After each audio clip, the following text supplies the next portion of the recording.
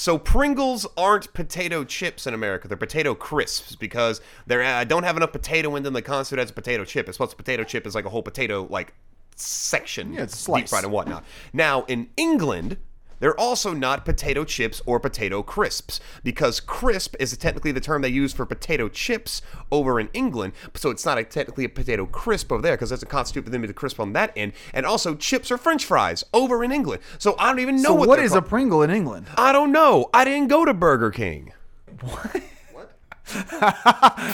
Ladies and gentlemen, presenting the newest comic duo, Davis, a dabbler in many disciplines with a voice that can soothe and persuade.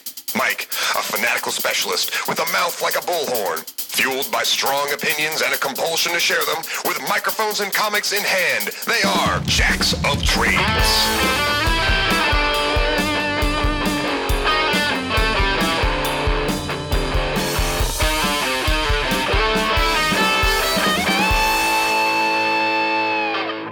If Donnie was here, he would get it because that's from Pulp Fiction. Because that's the whole thing about what do they call a big? What do they call a Whopper? I don't know. I didn't go to Burger King. Hey everybody, I'm Mike, and I'm Davis, and this is Jacks of Trades. On Jacks of Trades, we read, review, and rate a trade paperback or graphic novel from major and indie comic publishers.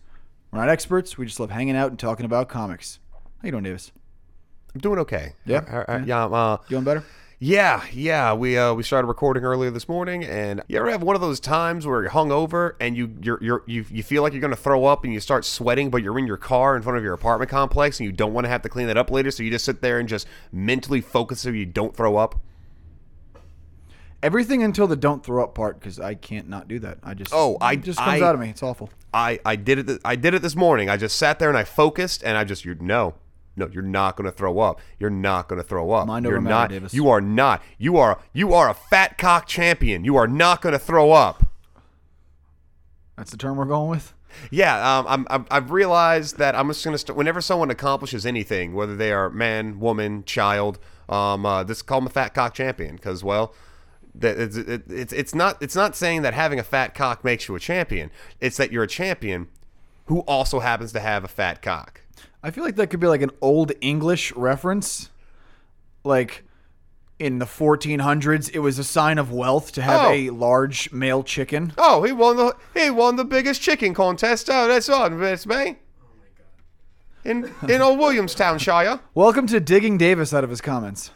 So today we are covering Dark Matters, which is a little different for us. This one is an indie book, and the writer actually reached out to us and was gracious enough to provide us with a copy so that we could check it out. Mm-hmm. It's printed in Canada. Really? Yeah, that's what it says in the back. Printed in Canada. I didn't read the back cover. I don't know if I should. Well, when they say read it cover to cover, what do you think they mean? I don't read it cover to cover. Oh, well, then you should start doing that. Did you read the QPC code? Yeah, it's 0012-34. There's no dashes in a code. Anyway, this is published by Swift Pictures LLC. This is the independent company that these two operate under. It was published in 2016. It is a graphic novel, so it came out all at once. Our creators, we have our writer, Pete Fitz, who's done a lot of film work. Some short films, some music videos, some work with 30 Seconds to Mars and Jared Leto, which is really cool. They had very cinematic music videos. And we have James Allen, who is the artist on this one. It's his first major comic work, but he's done plenty of visual stuff in the past. You can find out more about our creators on the website. I believe it's darkmatterscomic.com. Yeah, you go to the About section. It has a nice little write-up on both of them if you want to see, especially Pete. It shows all of his, a lot of videos from YouTube of his work, which is really cool. They even signed this copy for us. I know. Thank you, nice. guys. That was lovely. Yeah, I appreciate it. We really like that. It's pretty dense, so let's just jump into it. I mean, it's just 4 really thick chapters. I'll give it to you. They're a little longer than the standard comic issue. I mean, it's not a comic. And I know this is purely aesthetic, and we could talk about this later, but it's actually a lot. It's a fun in between size of like the standard size comic book and like a manga, to where it fits a little neater in the hands for me personally. I really like the cover on this one. Very minimal, Simple. but it Very does catch your eye. It does catch your eye. Now, I do have to. I'd be remiss if I wasn't pointing it out. Dark Matters isn't it a TV show as well? Or a movie. Yes. Thank you, substitute fact checker Desi, who's doing Greg's job. Personally, I would have gone with something, not already used, because it's not the same thing. Like you're not like you're creating a TV show, but something to stand out more. But there is a larger, story here. There's a lot of lore that we're not getting yet. This is just the first book of many coming out there's soon. plans for a lot more, so I'll give it to you. Anyway, though, cover all black, lots of white. Ravens is the bird. It could be a crow. I can't tell the two apart. I really think they could have also slipped in some airplanes in here, I wouldn't have noticed. Yeah, you would. No, I default to raven though when it's a black bird. Oh yeah, well Literary devices. yeah, it comes a rapping, rapping. So anyway, chapter 1. Baltimore. No, chapter 1 is not in Baltimore. Chapter 1 takes place in the Namib Desert in 1918. You know what country that's in, Davis? Africa? Namibia. Africa's not a country. Africa's totally a country. No, it's not. It's a continent. I know. Damn it. So, 1918, we see an explosion, maybe an eruption. At first, I thought I was like, "Oh shit, mushroom cloud," but then also, hey, 1918, totally didn't have that yet. To be fair, if you didn't say Namib Desert 1918, I wouldn't know every word. Yeah, I would have thought, Looks kind of fantasy-ish. Mm-hmm. We had this toppled obelisk. Yeah, with like a face halfway put in the mud in there, and then some, This cool glowing pool. Yeah, that pool's glowing like a lot. What's in there? Magic-y? Oh, well, there's a dude in there. Wait, the dude's not glowing, though. No, he's not. Well, kind of. But then another dude's in there. He's just, I think he was swimming in a suit for some reason. I don't recommend it, but yeah, I don't know if he died and was reborn, or I mean, maybe he went for a leisurely swim. I wouldn't have, but he emerges from this pool of water. Great beard. Absolutely. Very solid beard. And starts laying the groundwork for this kind of world we live in. Yeah, he's writing a letter to his sister. Yeah. About what's his work that he's doing and what he's doing. He's real bummed about it. He's very mournful about what he's done. Apparently, he has played a part in an upcoming cataclysm, and now he finally gets a conscience. Great, Yeah. Thanks, Chief. Yeah, and as this happens in his giant He's a mansion castle. That's pretty badass. He is packing up a book for his unborn son. Yes. It's a book and a medallion combo, so nice twofer. Ooh, I do like the fact that he references Daedalus in here. Yeah. Yeah, that's... Nice good call back to Greek history, Greek mythology. But he's talking about his son who has the potential to change the course of history and stop the events his father has helped set into motion. Then a small African boy comes in the room. Yep, he gives him a chess set because, well, apparently they enjoyed playing chess together at one time. Yeah. And as soon as the little boy sneaks in there, so he automatically grabs a fire poker. So yeah, he's on edge. The bearded man is on edge. We'll find out why though. It's pretty warranted. I'll give him that. I don't know what you're gonna do with a fire poker though, but still. It's stabby. When you see his antagonist, it's not really gonna help. No, but it's at least something. It's worth a shot. He gives the boy the book, all wrapped up with money for postage and a little extra for him, and a chess set. This kid's making out like a bandit. And the pieces for the chess set. I mean, that's important too. Yep. This kid's making out like a bandit, and he's got to go get the book to the post. Get it out there, get it mailed. They share a heartfelt hug, sends the boy off. Get out of here. Go. Yep. He gives his medallion to a raven. Yep, the raven's just kind of chilling there on the window, and he just kind of throws it to it. The raven catches it with surprising accuracy, and it flies away. I think it's Beast Boy. I think it's Beast Boy from the Teen Titans. Oh, dude, it's not green. It's dark there. I mean, maybe it's just the lighting. I'm just saying, it's not green, so it can't be fair. Beast Fair Boy. point. Anyway. Yeah, right as the raven's flying away, Horus shows up. Egyptian god. Of? Fact checker Greg. Who's Horus the Egyptian god of? Horus, Horus, often the ancient Egyptians' national tutelary deity, serves many functions, most notably being a god of the sky, war, and hunting. So I don't think the name Horus is accidental. Yeah. Is what I'm saying here, especially for this deity-like figure. He looks kind of like a partially rotted body. Yeah, it looks like He's real glowing. it looks like algae is growing on him. Glowing green. Pretty menacing. Probably smells bad. Yeah, green energy around his hands. Olive like ghostly fire. Like yeah, ghosty fire. ghostly fire. There we go. Yeah, he's very mad at his quote-unquote dog for having taken the quote-unquote catalyst away from him. Yep. And then he hits him in the kneecap with a 2x4 with nails in it. Yeah, he beats the shit out of this guy. That, I will say, though, for this being within the first, couple of pages of it, thoroughly impressed by how that started off. That was, that just intense got real intense real quick. My only question is, if you got the power of ghostly green fire, I don't know if I appreciate the board with nails in it, or I'm like, why aren't you using something else? I feel like you got more that you could offer. I'm just saying he doesn't want the wound to cauterize. Maybe he's bored. He's just having fun. Yeah, exactly. Why not? Well, he uses his ghostly powers to lift it up off the ground into his hand. That's pretty cool. The older man manages to inflict a little bit of damage. He stabs him in the head. Which immediately transports him to hell, or something like it. I don't know. Yeah, there's but winged demons. It's pretty horrific. A bunch of demons. There's a big castle. There's a big saggy titty one. Yeah, it's gross. Basically, the guy's just like, you're only delaying the inevitable here, Chief. Right. And this demon kind of walks up and is talking. So I guess that's Horus's real form, maybe. Yeah. Yes, This weird but demon-y Horus, thing? but Horus isn't a demon.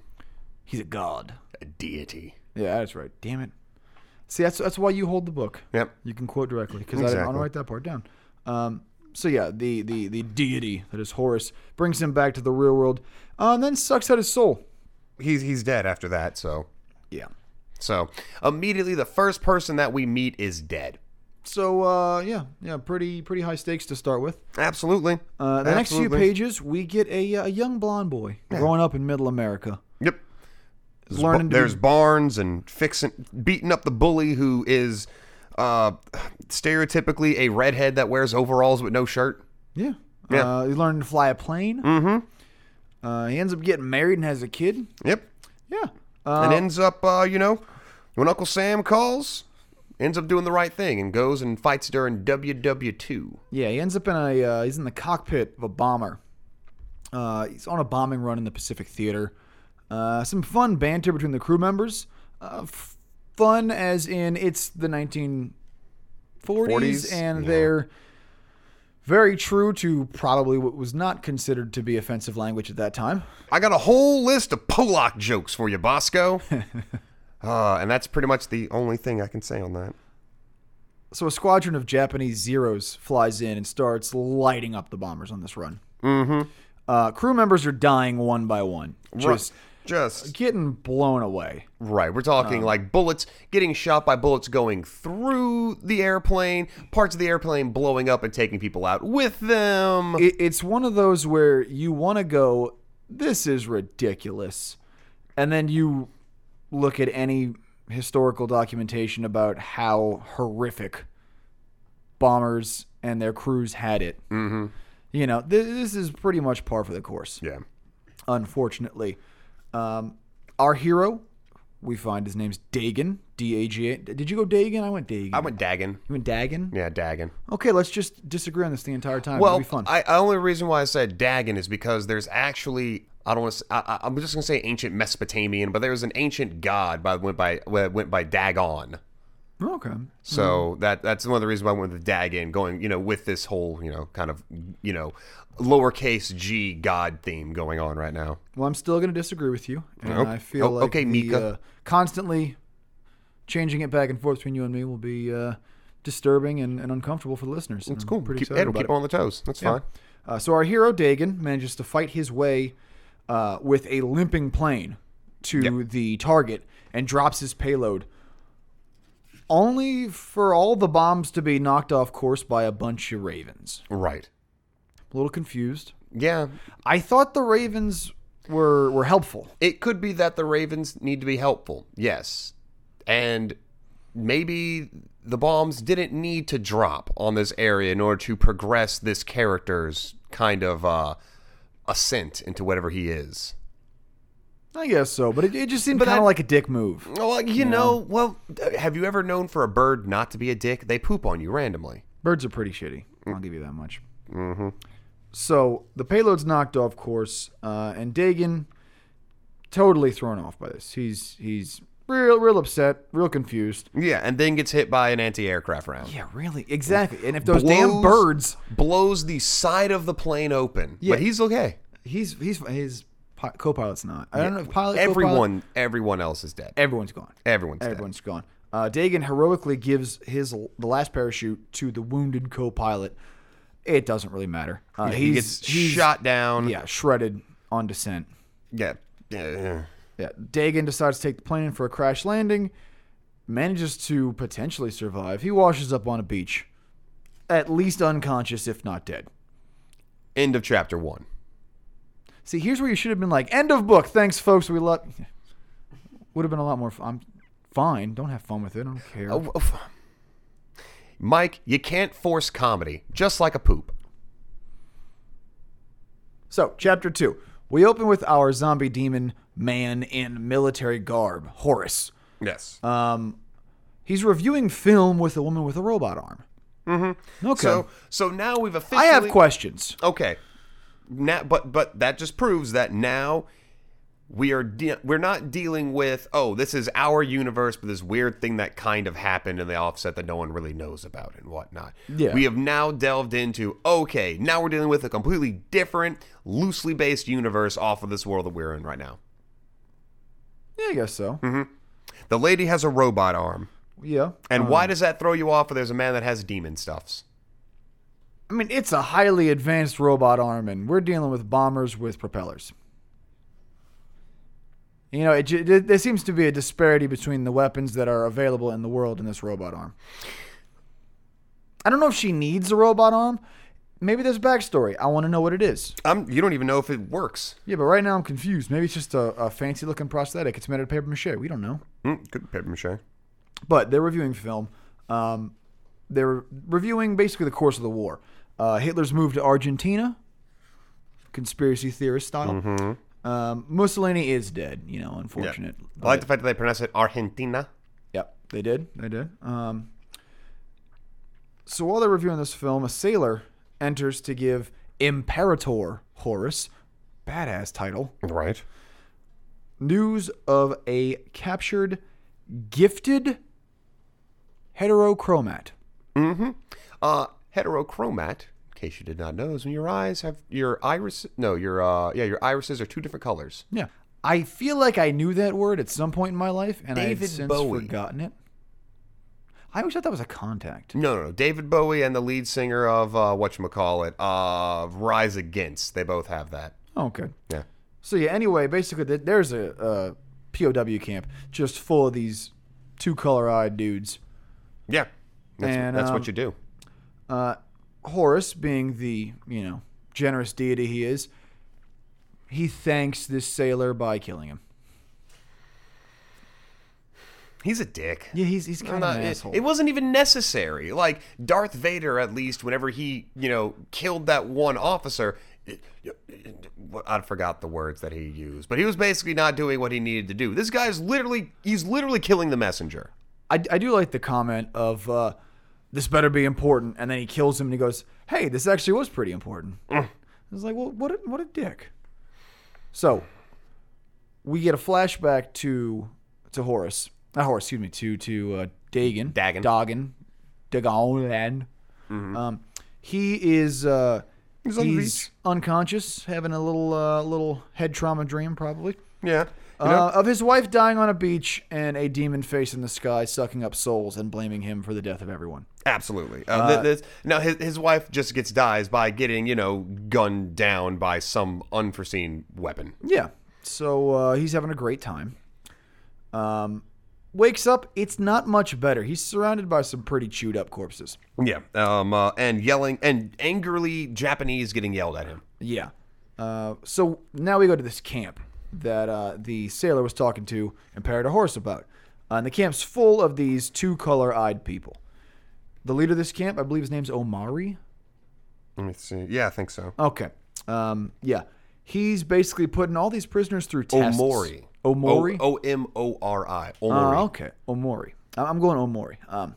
Yeah, he's putting all these prisoners through tests, basically killing them when they fail. We're not really sure why, what he's doing yet. I assume it has something to do with Horus. I mean, he's just trying to see if they're psychic. Yeah. Dagon is able to pass some of these tests by just getting help with the Ravens, being just generally resilient. Absolutely. Resourceful. Good guy. Technically, I believe this is by him getting help from animals and not having any parents. I do believe he is, in fact, Disney princess level right now. That is true. Mm-hmm. Well, he's got one parent. All the other ones you have could one still parent. be a Disney princess with one parent. Mm-hmm. Yeah. But still, animal buddies. Yeah, nice. So he passes the first couple tests, and they decide they're gonna up it a little bit. To reward him for passing the tests, they start waterboarding him. Well, they electric waterboard him. Right. It's and Which plus is a they don't really waterboard him per se. They instead of simulating drowning, they just try to drown him. Yeah, I don't understand. The scientific method here. I mean, I don't want to defend some of the more horrific, research groups of history, but even some of the pretty terrible ones at least tried to use the scientific method. Right. They got nothing here. Yeah, no, this is... Yeah, it's just some more guys just being a dick. I mean, he's already stolen Dagon's necklace, which is pretty shitty. That his dad gave him. Yeah. If, Pulp Fiction style, he'd shoved it up his ass, maybe he'd still have it. So I think that's on Dagon. You know what? That is on Dagon for that one. So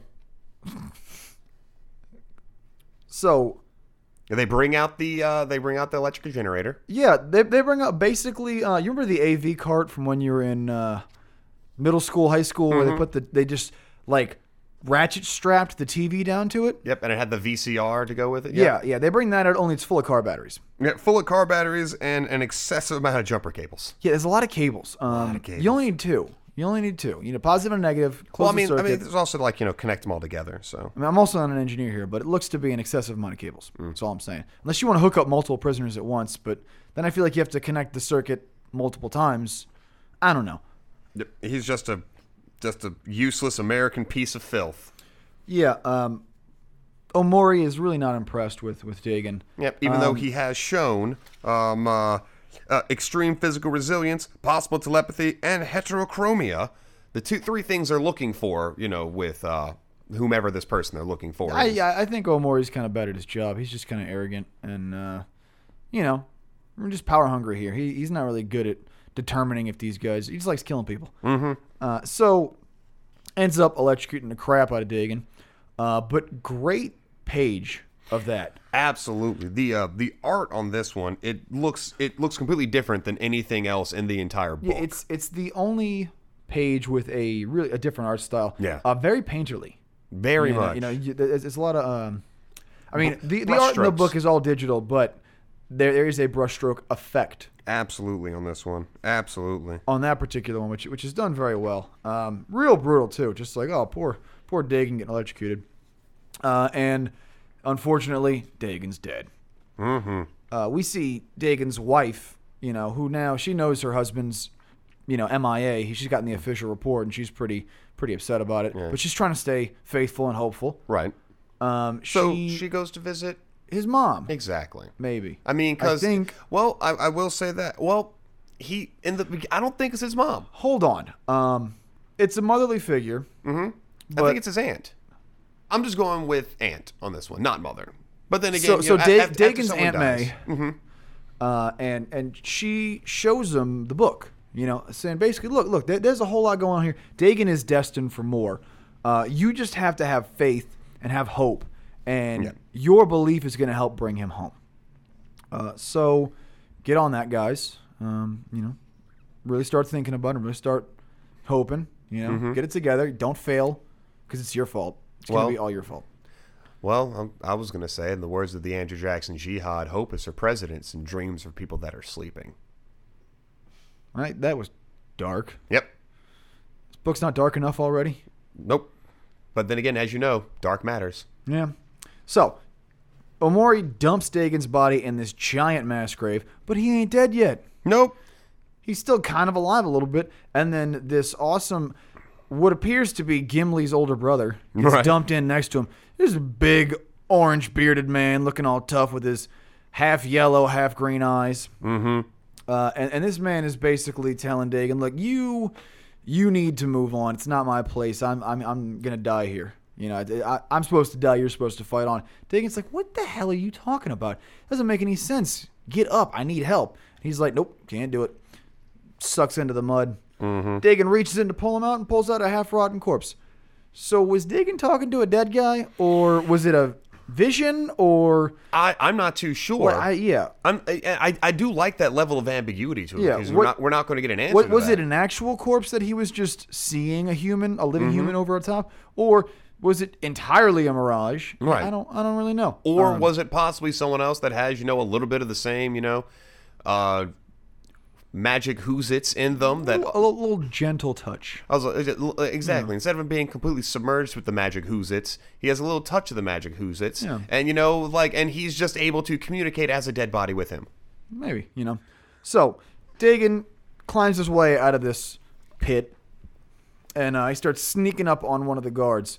And this is after his eyes go completely black. Yeah, It's not like one's a black green and one's a black blue. No, they're completely just pitch black. can you give me a one of your Wolverine yells? Because he does something pretty Wolverine in this moment. Bub. No, not that one. Oh. Berserker Barrage? Berserker Barrage! Berserker Barrage! Yeah, he just fucking goes black-eyed and just murders this dude. He cracks him in the face with a rifle so hard his eyeball fucking flies out. Yeah, real intense. So black-eyed Dagon is pretty fucking, Brutal. you don't fuck with black-eyed Dagon. No. So Dagon sees Horus's plane land, and he's thinking about running away. But he realizes, no, it's not the right thing to do. He's got to go back to the camp. He's got to try and stop this. He's got to save those other prisoners. Yeah, he's got to save some of his fellow countrymen and heterochromats. So he slings that rifle over his shoulder, and he runs back towards the camp. End of book. Thanks, guys, for joining us. See, Yeah, Mike, really- that's how you do that. Fine. So, chapter 3. I've just entitled the next 3 pages, Jesus Christ, It's Dagon Bourne. Yeah, he I know I'm using the Jason Bourne reference in plastic a lot, but these next 3 pages, this dude just starts murking guards, and brutally. All right, so again, there's not a lot of dialogue in here, which, is good, because you don't want him doing one-liners every time he gets someone. Like, here he jumps over a fence, stabs 2 of them in the head with bayonets. Yeah. Like, not on the rifle, just the bayonet itself. Holding it by the hand. Now, if he would have, finished that with, a little one-liner, would have ruined it. So the way they're doing with this one, it's it's fine. 3 pages of silence. There's not a word bubble in sight. It's awesome. And he's just going through killing dudes, freeing prisoners, getting everybody guns. But they kind of hold position when Horus shows up. Horus is very disappointed in Omori. Horus suspects that the man Omori quote-unquote killed was the guy he's looking for. He's like, stupid, what are you doing? And he pimp slaps the shit out of him. The absolute shit. Like, he Just- falls to the ground. Just backhands. like, the hand kind of, crumples a little bit just because he's just, eh. Yeah, and that's when Horus notices Dagon's necklace around his neck. Really, really, really disappoints Horus. I don't have time to kill you, Omori. Don't make me. Yeah, which I'm glad he's got a busy schedule. Keep busy. The idle hands are the devil's plaything. It's important to have hobbies. Exactly. Important to have hobbies. Like podcasting Yeah. and fountain pens and succulents. It's just gross when you say that word. I know it's a plant, but it sounds gross. What? You just don't like succulent plants? No. I don't like that word when it describes anything. I don't really. I can't think of anything that appropriately is described by succulent. Succulent orange juices. It still sounds gross. Okay. Moist? Does that do anything for anyone? No, I'm fine with that one. Okay. So, Omori takes him to the pit where he threw Dagon in.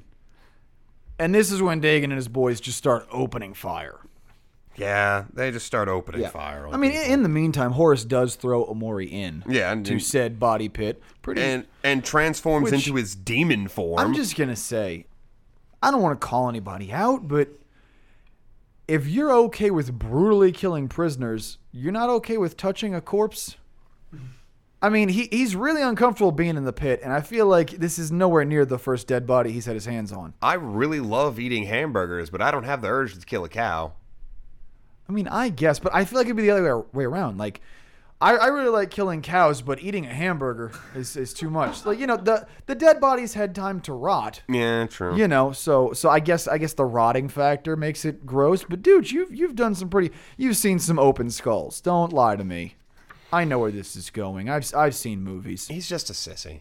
He really is. Anyway. I mean, yeah. So the prisoners open up fire, and Horace is pissed. He just demons up and just starts sucking the souls out of everyone.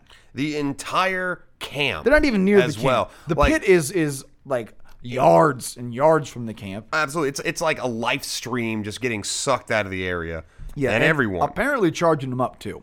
Yeah. It just like Onimusha. I don't know what that is. PlayStation 2 game. Samurais. I never had a PlayStation. Yeah. He's got this glove that absorbs souls, and you fight things. That's pretty brutal. I mean, if a soul is supposed to go to heaven or hell or whatever afterlife you believe in, or be reincarnated or whatever, taking away somebody's soul is pretty fucking horrific. Absolutely. Their eternal soul. Yeah, pretty terrible. So Horace, you're not so nice. Yeah, but he absorbs everyone's soul. Yeah, except for Dagon. How? Why? So I believe it's because in this situation, he can take it out if you have the same color eyes. But if you have different, it just goes in like a loop. You're just going for the eyes here? No, I'm pretty sure he's special. I think there's something else there, but maybe, who knows? No.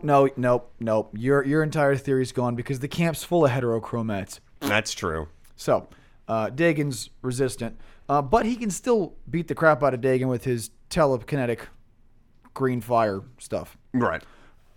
Except he gets a little help.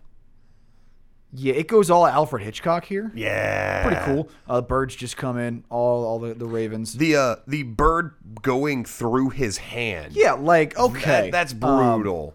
I'm not one to shy away from violence, but even at this point, you're just like, this is just, gore for gore's sake, and I appreciate that. I do too. But not everybody does. That's all I'm gonna say.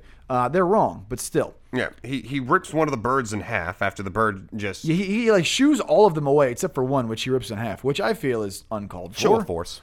But like you shoo them all. You don't just kill them all. No, shoo, and you. Like, come on. Like, why one is so harshly treated and the rest of them are fine? But in that time, Dagon was able to run away, get out of there. One of the birds got the necklace back. Yeah. Horace is getting out of there. Yeah. He's gotten wind that Hiroshima is going to happen. And he's got to go there for some reason. I don't know yet. But Dagon runs away. One of the birds gives him the necklace. He's on the lam, and he stumbles upon a Japanese... Shit ton of cats. Well, yeah, that was weird. I wasn't going to talk about that because it confused me and made me uncomfortable. It's like a cat shrine. Yeah. I don't know if that's a thing in Japan. I feel like it could be, but I also feel like that's a stereotype, and I'm not sure.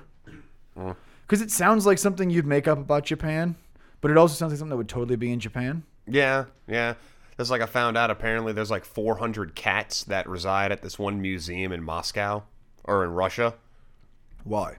To keep mice away. Because 400 seems like a lot. How many mice do you have? I don't know. It's Russia. I don't know anything about Russia. That's why I'm not saying anything more about it. Fair. So, Dagon ends up finding a Japanese airbase and steals a Zero. Yes. Good for you, Dagon. Unfortunately, one of Horace's little, I don't know, I don't want to call him a right-hand man, because maybe there's like a whole group of these weirdos. Yeah, I'm pretty sure he's lower in the chain of command than him. But so this dude's name is Ripton? R-I-P-T-O-N? Ripton? I called him Scarface. All right, Scarface. I mean, we can call him Ripton, but he's got scars on his face. He does have It scars looks like on a his- bear, like, slapped him. Yeah. You know, which why are you fighting bears, dude? You should know better. I mean, I know you're super strong and stuff, but like, I wrestled a bear once. yeah, that was a good band at one point. That was a line from Gary Busey. Really? Yeah, it's from that show I'm with Busey. I didn't watch that. Oh, it was horrible. It was really weird. Yeah. But this dude just jumps onto the canopy of the plane. I didn't know you could do that. I wouldn't. But Dagan flies off into the sky. He's still there. He's still there. Punches his way through the canopy, and a scuffle ensues. Terrible place to have a fight. I do like the fact that he tries to, fly one of the airplanes. Yeah. And he looks at it, he goes, oh, wait, yeah, it's in Japanese. Like, that's fine. Like, I don't understand. He suddenly remembered Japanese? I don't... No, it's one of those like, oh, I can do this. Oh, shit, it's in Japanese. All right. Yeah, but he still manages to make it work. No. Well, I mean, hell, this was back when airplanes, you had like a switch on it. Yeah, what if you moved that switch? Have you ever tried getting in a car that's not yours and just turning on the windshield wipers? Yes. It's confusing. It's uncomfortable. No, it's only one or two places. It's always on the steering column in some way, shape, or form. And does yours go up or down? You twist it. No, twisting is the speed, the variable speed. But when you're setting the main movement, there's one, there's two, there's three usually, right? Maybe a fourth. Yeah, but I get it. Does yours go up or down? Mine goes down. Mine goes up. Really? Yeah. Yeah. You know how you solve that? You move it one direction. If it doesn't move, you try the other one. But it does, because that's how you get it to just do three. Just bop, bop, bop, and then it stops. It's real confusing.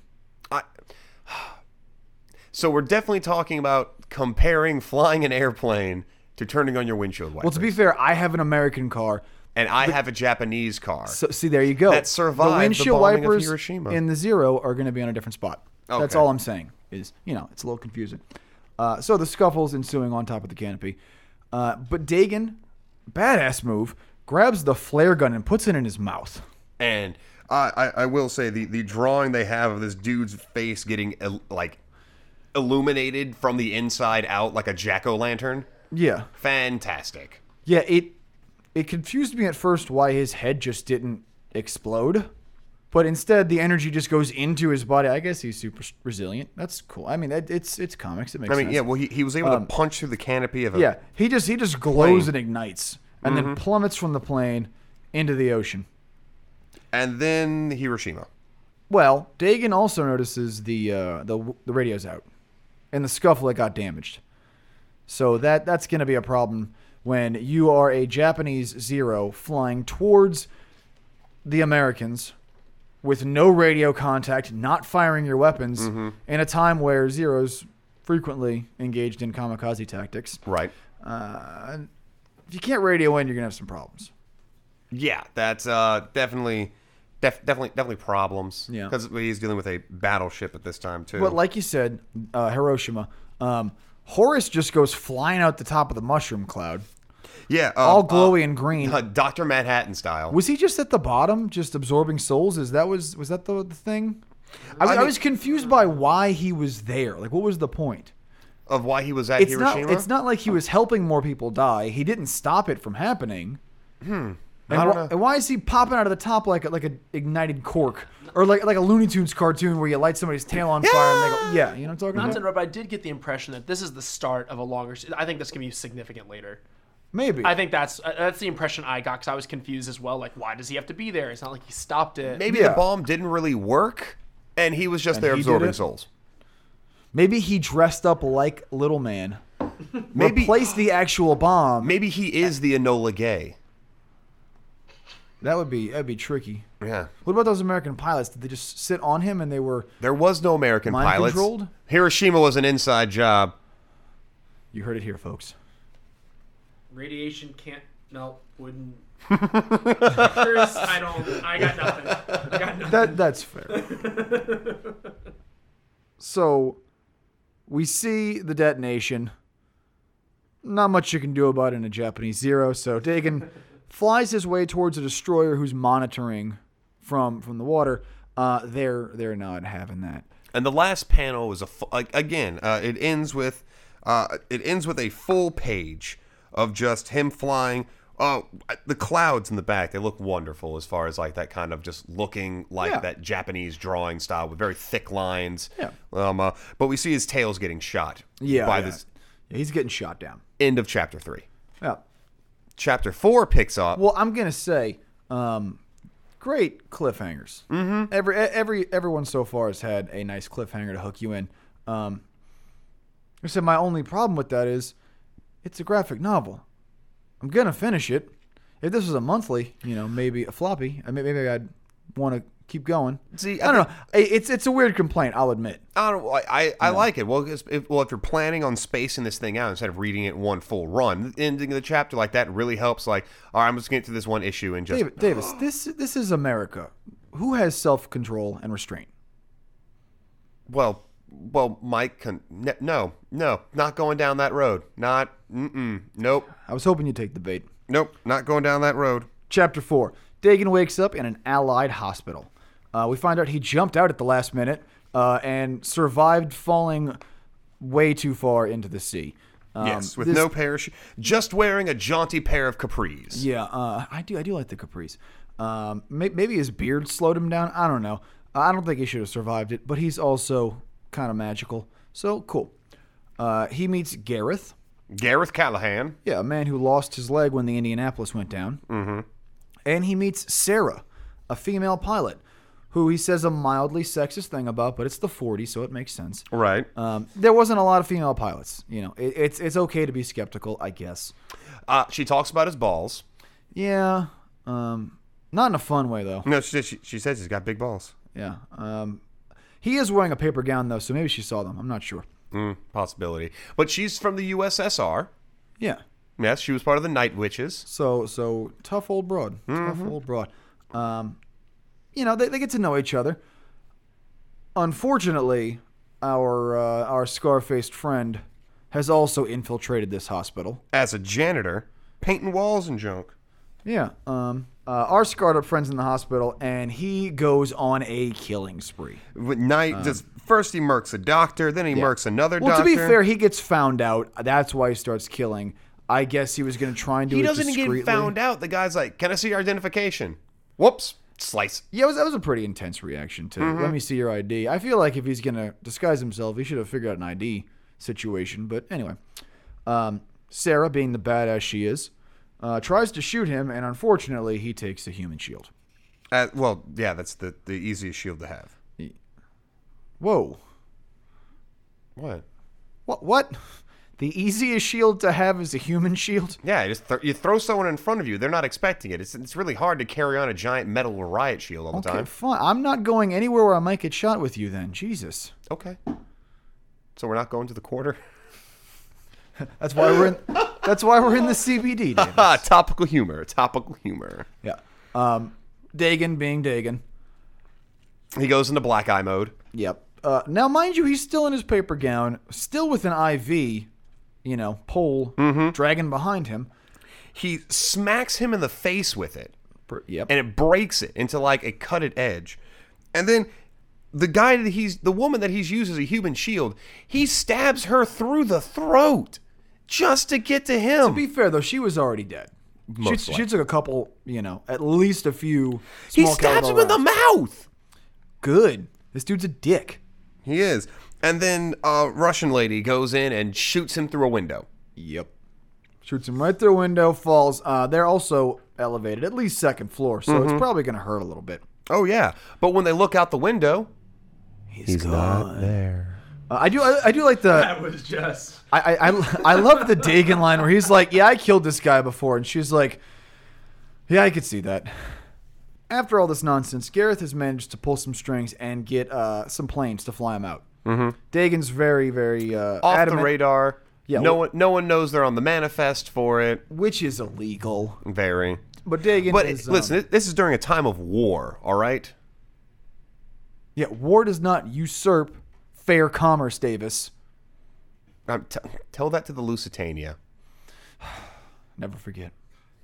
Dagon is very adamant about different planes because he doesn't want these people getting mixed up in his own nonsense. Mm-hmm. He knows the whole reason all this happened is just because of him. Right. As they're saying goodbyes, we get to see Sarah being a badass. You know, again, not like she wasn't earlier. There's a little sparring session out on the tarmac, and she's just kicking the crap out of these male soldiers. I really want to know more about her. Yeah. Well, I do kind of see her as like a Black Widow proxy. I'm okay with it. Yeah, I'm okay with it as well. But still, she's like a you know. To be fair, I read this twice, and I forgot entirely that she was Russian. I missed that part entirely. They don't play her dialect in the actual Yeah, narration it's itself. like it's a line, but it doesn't really come up. That, you know, for better or worse, they don't really rely on those tropes. You know. I just want to point one thing out about this the previous scene where they're talking. Dagon and Gareth are talking, and it's like, we're not on any of the flight records. We're here all the way home. Any files from our time at the hospital are wiped out. Once we leave this tarmac, it'll take Herbert Hoover to find our asses. Dagon makes it back to the States and is reunited with his wife and son. Reunited and it feels so good. You know, there's some heartfelt hellos. Everybody's excited. Dagon's kid's a little nervous. Mm-hmm. You know, I don't know if Daddy's gonna want to see us. Why? I don't. But maybe the little heterochromat child knows a little bit more than the rest of us. Yeah. Just saying, it's like he was worried that you wouldn't want to come home. Yeah. Mm-hmm. They try to adjust back to normal life, so they're going to throw a welcome home party that day. Okay, Why the fuck is the star, the whole reason they're having the party, why is he working the grill? 1940s? You can't get anybody else to work the grill. This poor guy just came back from a incredibly harrowing experience. Here's my other thing on that one. They're supposed to be rationing right now because it is still during the war. Well, we don't know how long he was in that hospital post Hiroshima. That's a good point. You know, so maybe the rations. Hey, if an American hero can't get a damn hamburger for his, you know, you are absolutely correct, sir. You are. You know what? We should start that program. Hamburgers for heroes. Yep. I can't. Heroes on Hamburger Hill. I don't cook. Oh. That was a rough point in American history. Yeah. So, but I will say, by him cooking on the grill, it gives us this wonderful, wonderful piece where just someone is just talking to you, talking. Talking. It's somebody else who, not to minimize that guy's experience, but he managed a munitions factory or something like that. Right. And he's trying to relate to a man that just came back from a POW camp. Yeah. It's like, how flat are my feet? And then he just gets the visual image of just slamming that dude's face into the grill. Yeah, Dagon's dealing with some PTSD here. Yeah, it's definitely... Rightfully so. Mm-hmm. Some things start triggering him. There's the smell of smoke. A kid falls down and starts screaming. He has a flashback and loses it, knocks the grill over. Yeah. He runs inside, but the party goes on.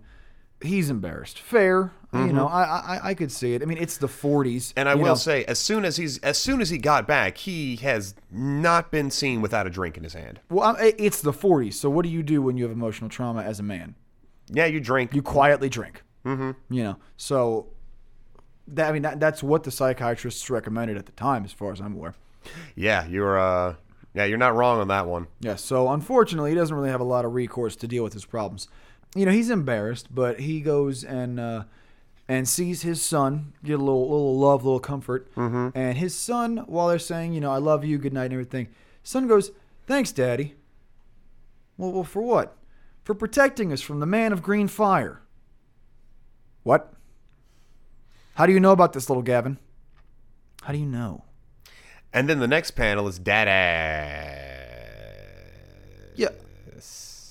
Pretty detailed butt and negligee. Good job, guys. That is a really good butt. Good job. That is a really good butt. Not vulgar though. Not vulgar. No. It's not like she's wearing it's not like she's wearing crotchless panties with something like that with nipple pasties. No, she's just wearing like a nice bra and panties. But the moment you see that scene, you know exactly what's about to happen. Brown chicken, brown cow.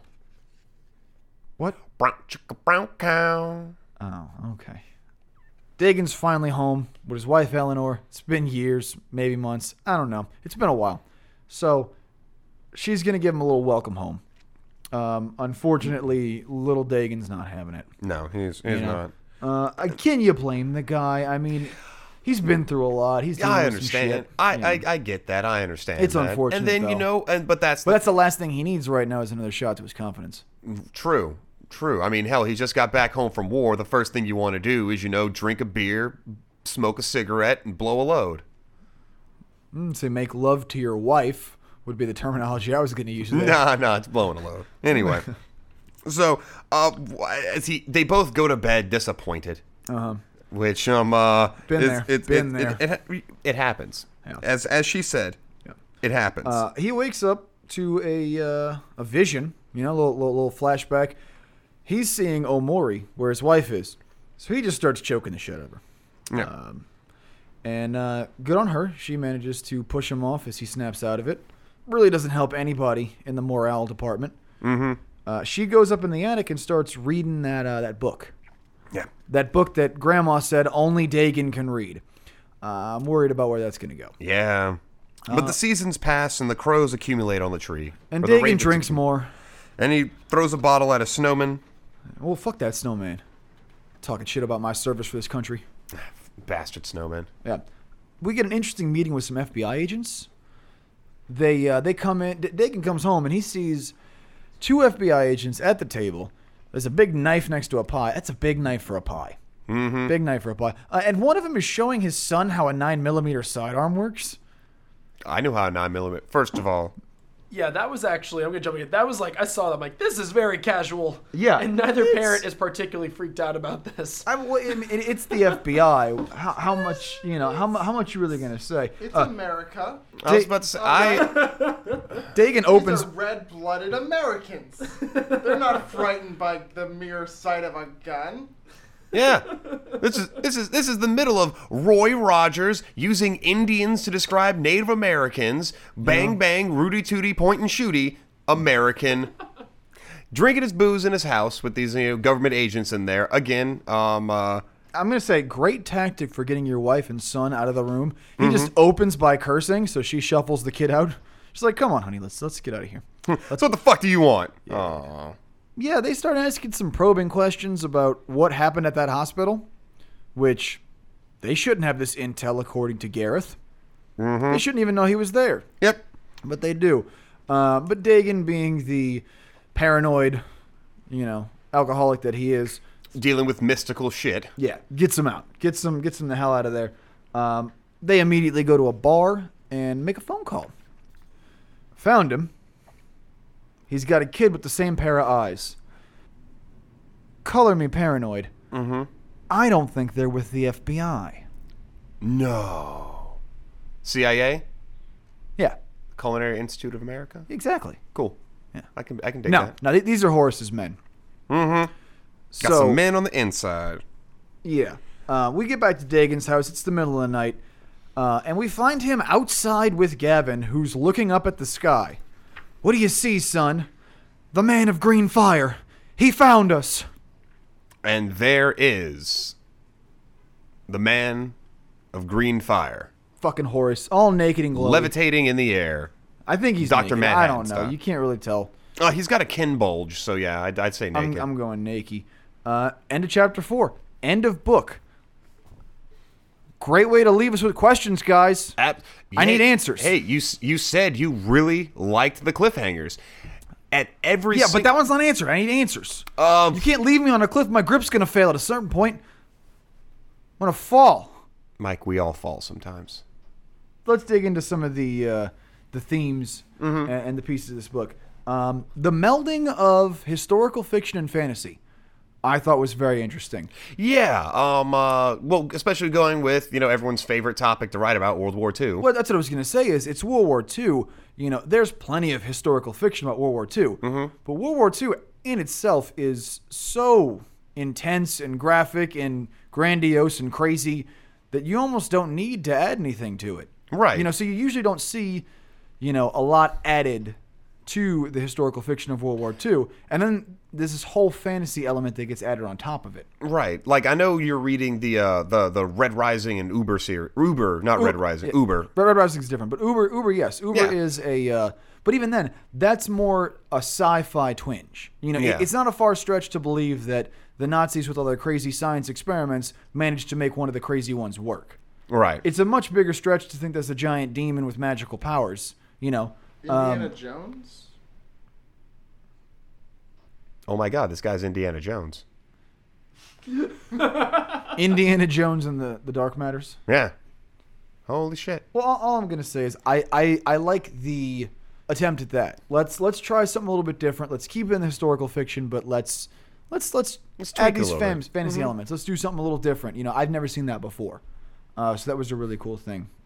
The lore of this universe, I'm very intrigued. Yeah. You know, we see these little bits and pieces here and there where you go, like Greg said, with the horse flying out of the explosion. There's more there. We just don't know what it is. Right. Like, I imagine there's an entire book about Sarah. You know, as a Probably. character, just being all badass and cool. There's so much going on in the background. You just get little teases in there. And they've said on their website and in the book that there's so much more material they have. They just haven't written it yet. Right. You know, so get on it. Let's go. Yeah. I want to know what happened. I'm curious. Yeah, I'm actually emotionally invested in some of these things. So, I have yeah, a let's lore do this. problem. I need to know all of it. You do have a lore I problem. know it's pretty destructive. So I'm glad you're not a Doctor Who fan. Oh, it's too much for me. I stay away because that's for my own good. Also, it's very cinematic. The writer Pete has a lot of film experience, so you kind of see that. You know, Yeah, it definitely feels like a really advanced storyboarding with everything, is how they lay out, like how all the individual panels are kind of laying out like shots. yeah, and that's the thing. Like when you see a novelist come into comics, it feels like pictures added to a novel. When you see, you know, like Ta-Nehisi Coates on his Black Panther stuff, that political, you know, influence of his experience really colored how he started that first arc. And in this one, it definitely does feel like that advanced storyboard, like you said. Not a bad thing, but it's just it's a different way, a slightly different way of telling a comic style story, which is interesting. Art?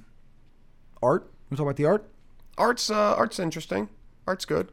It's very digital, so Very. you have to be okay with that. Like it's. I mean, if you're used to a more traditional style, it can be a little jarring. That's true. You know, it's definitely not what you expect from, you know, your mainstream comic. So if that's your experience, it's going to take some adjustment. Right.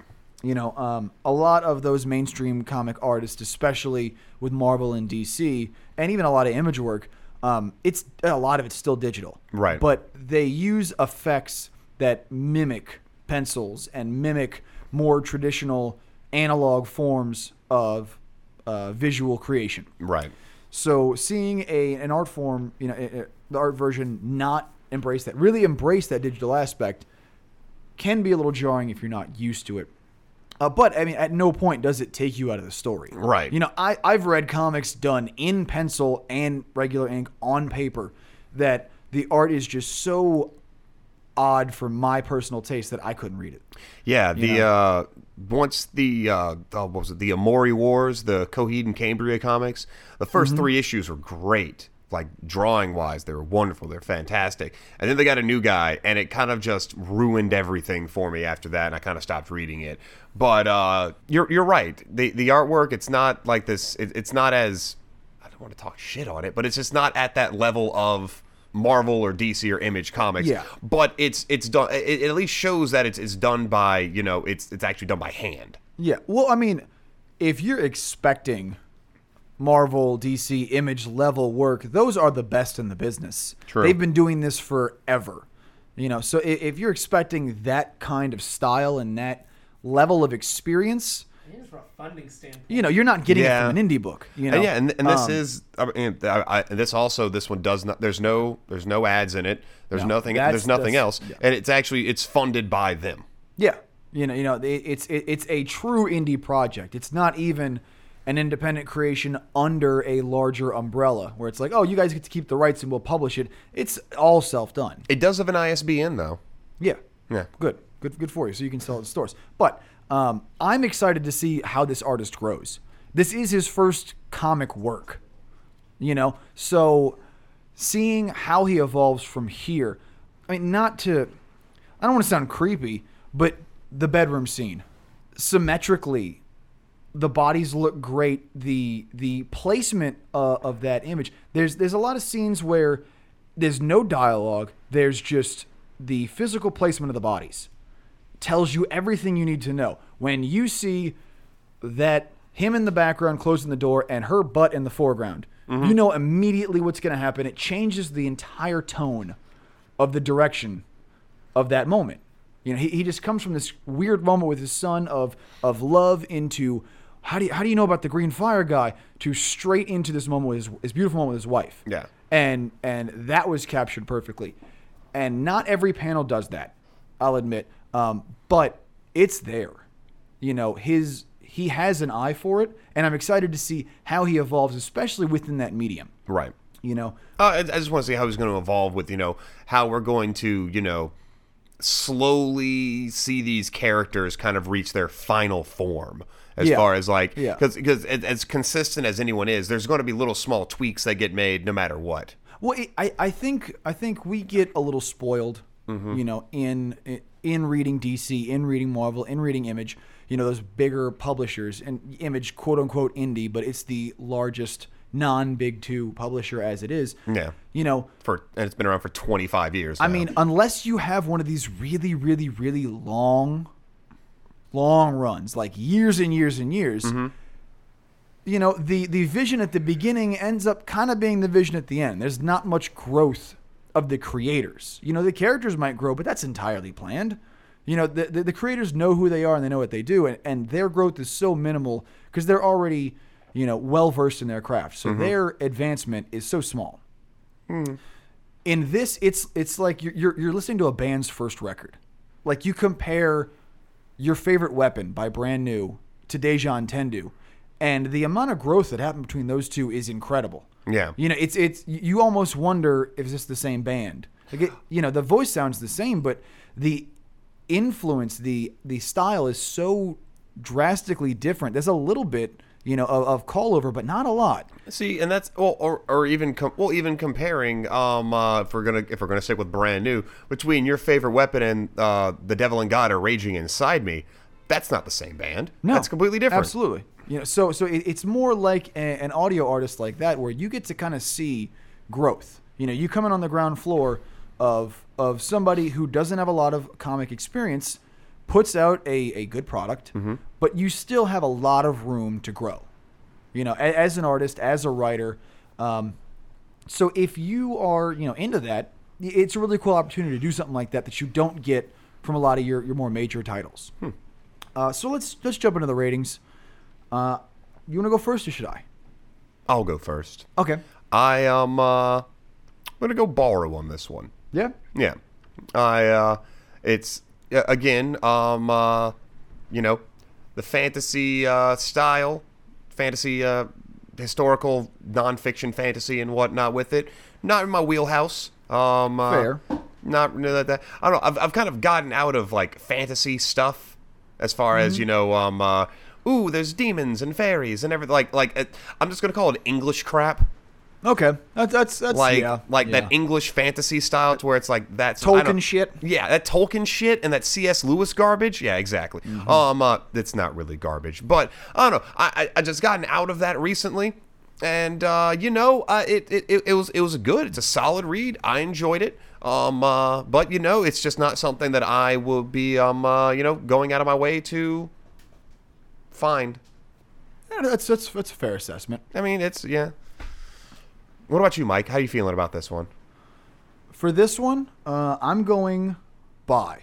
And I'll tell you why. It's not like the book doesn't have its problems. I'll admit 100%, it is a independent work by newer creators. So it's going to have issues. There's a lot going on that doesn't get addressed.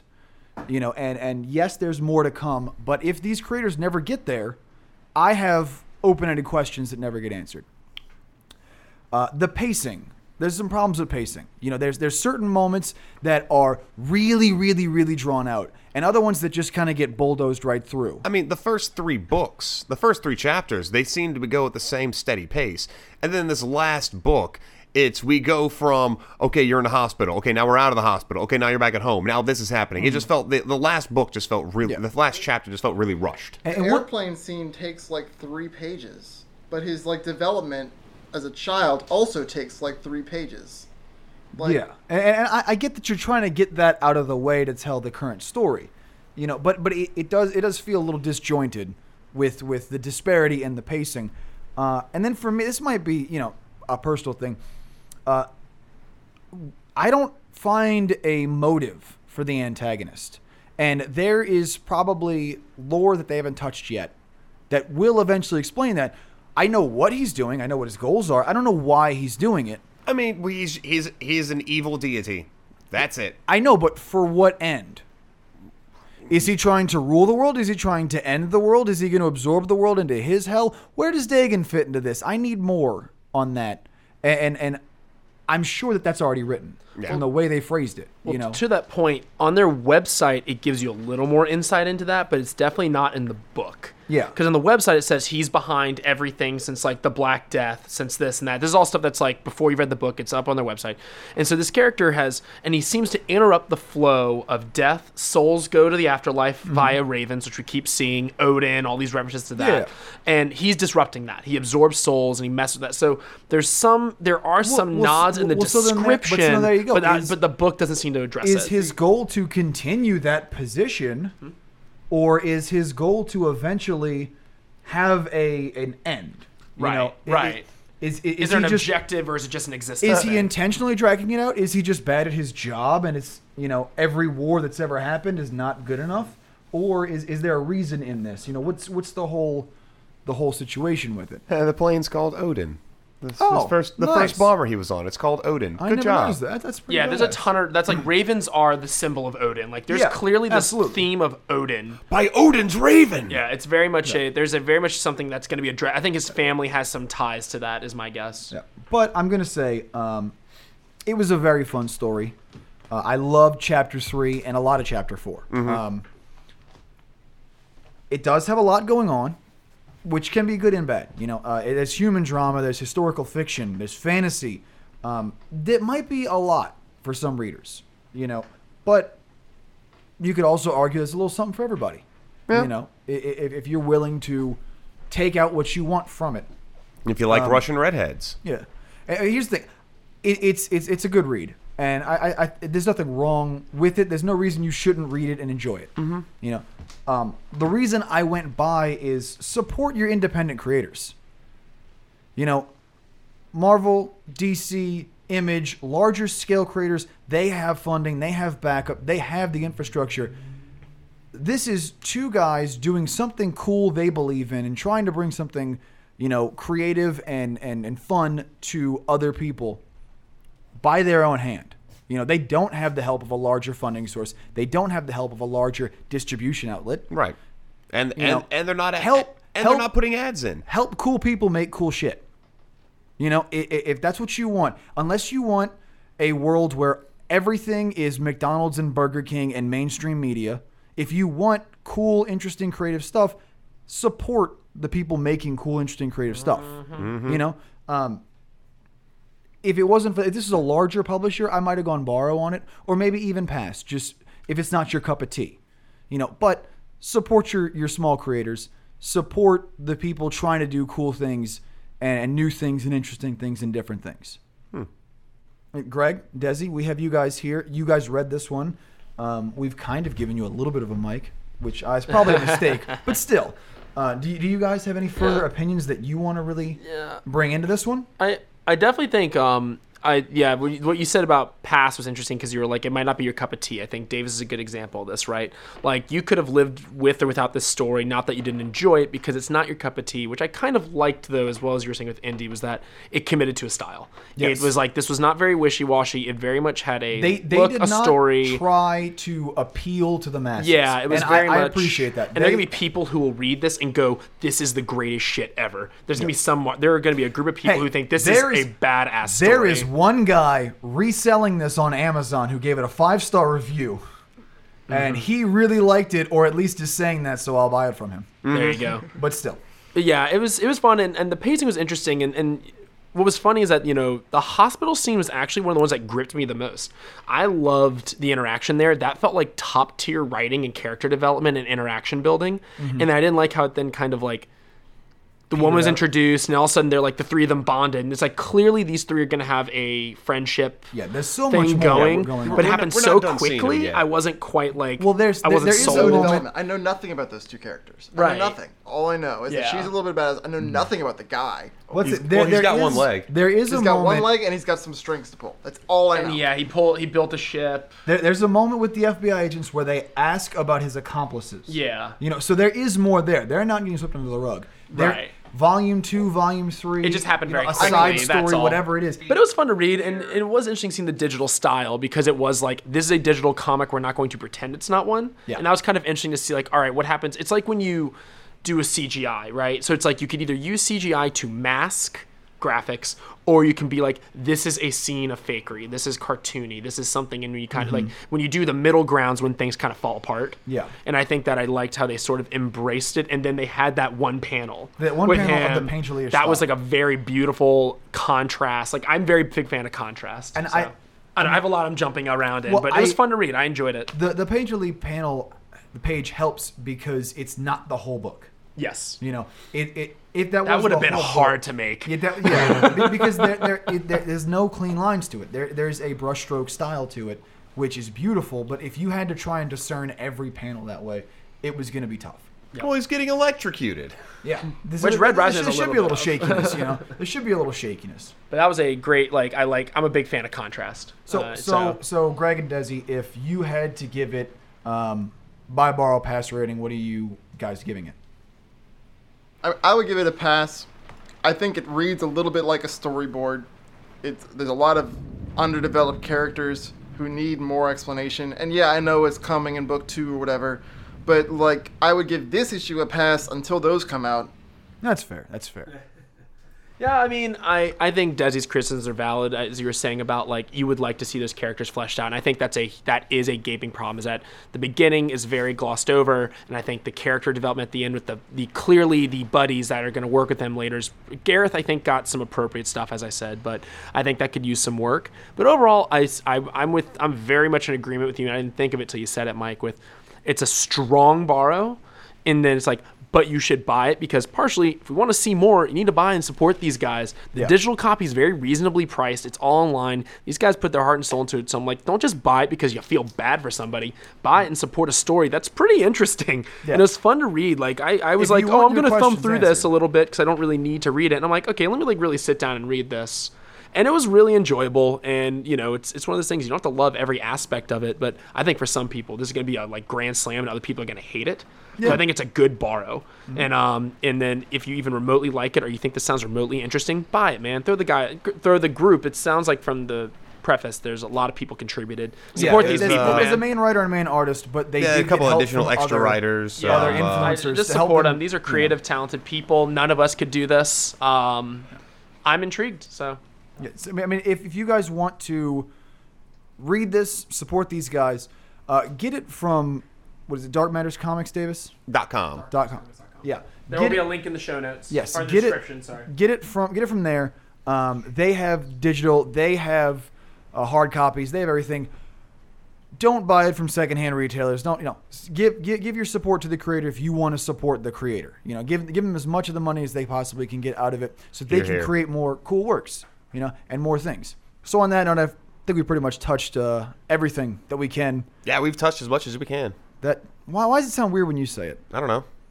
Is it because you're stroking your beard all sexy like? Yeah, Yeah, creepy. I got a beard now. Okay, guys. Well, thank you for joining us. You know where to find us.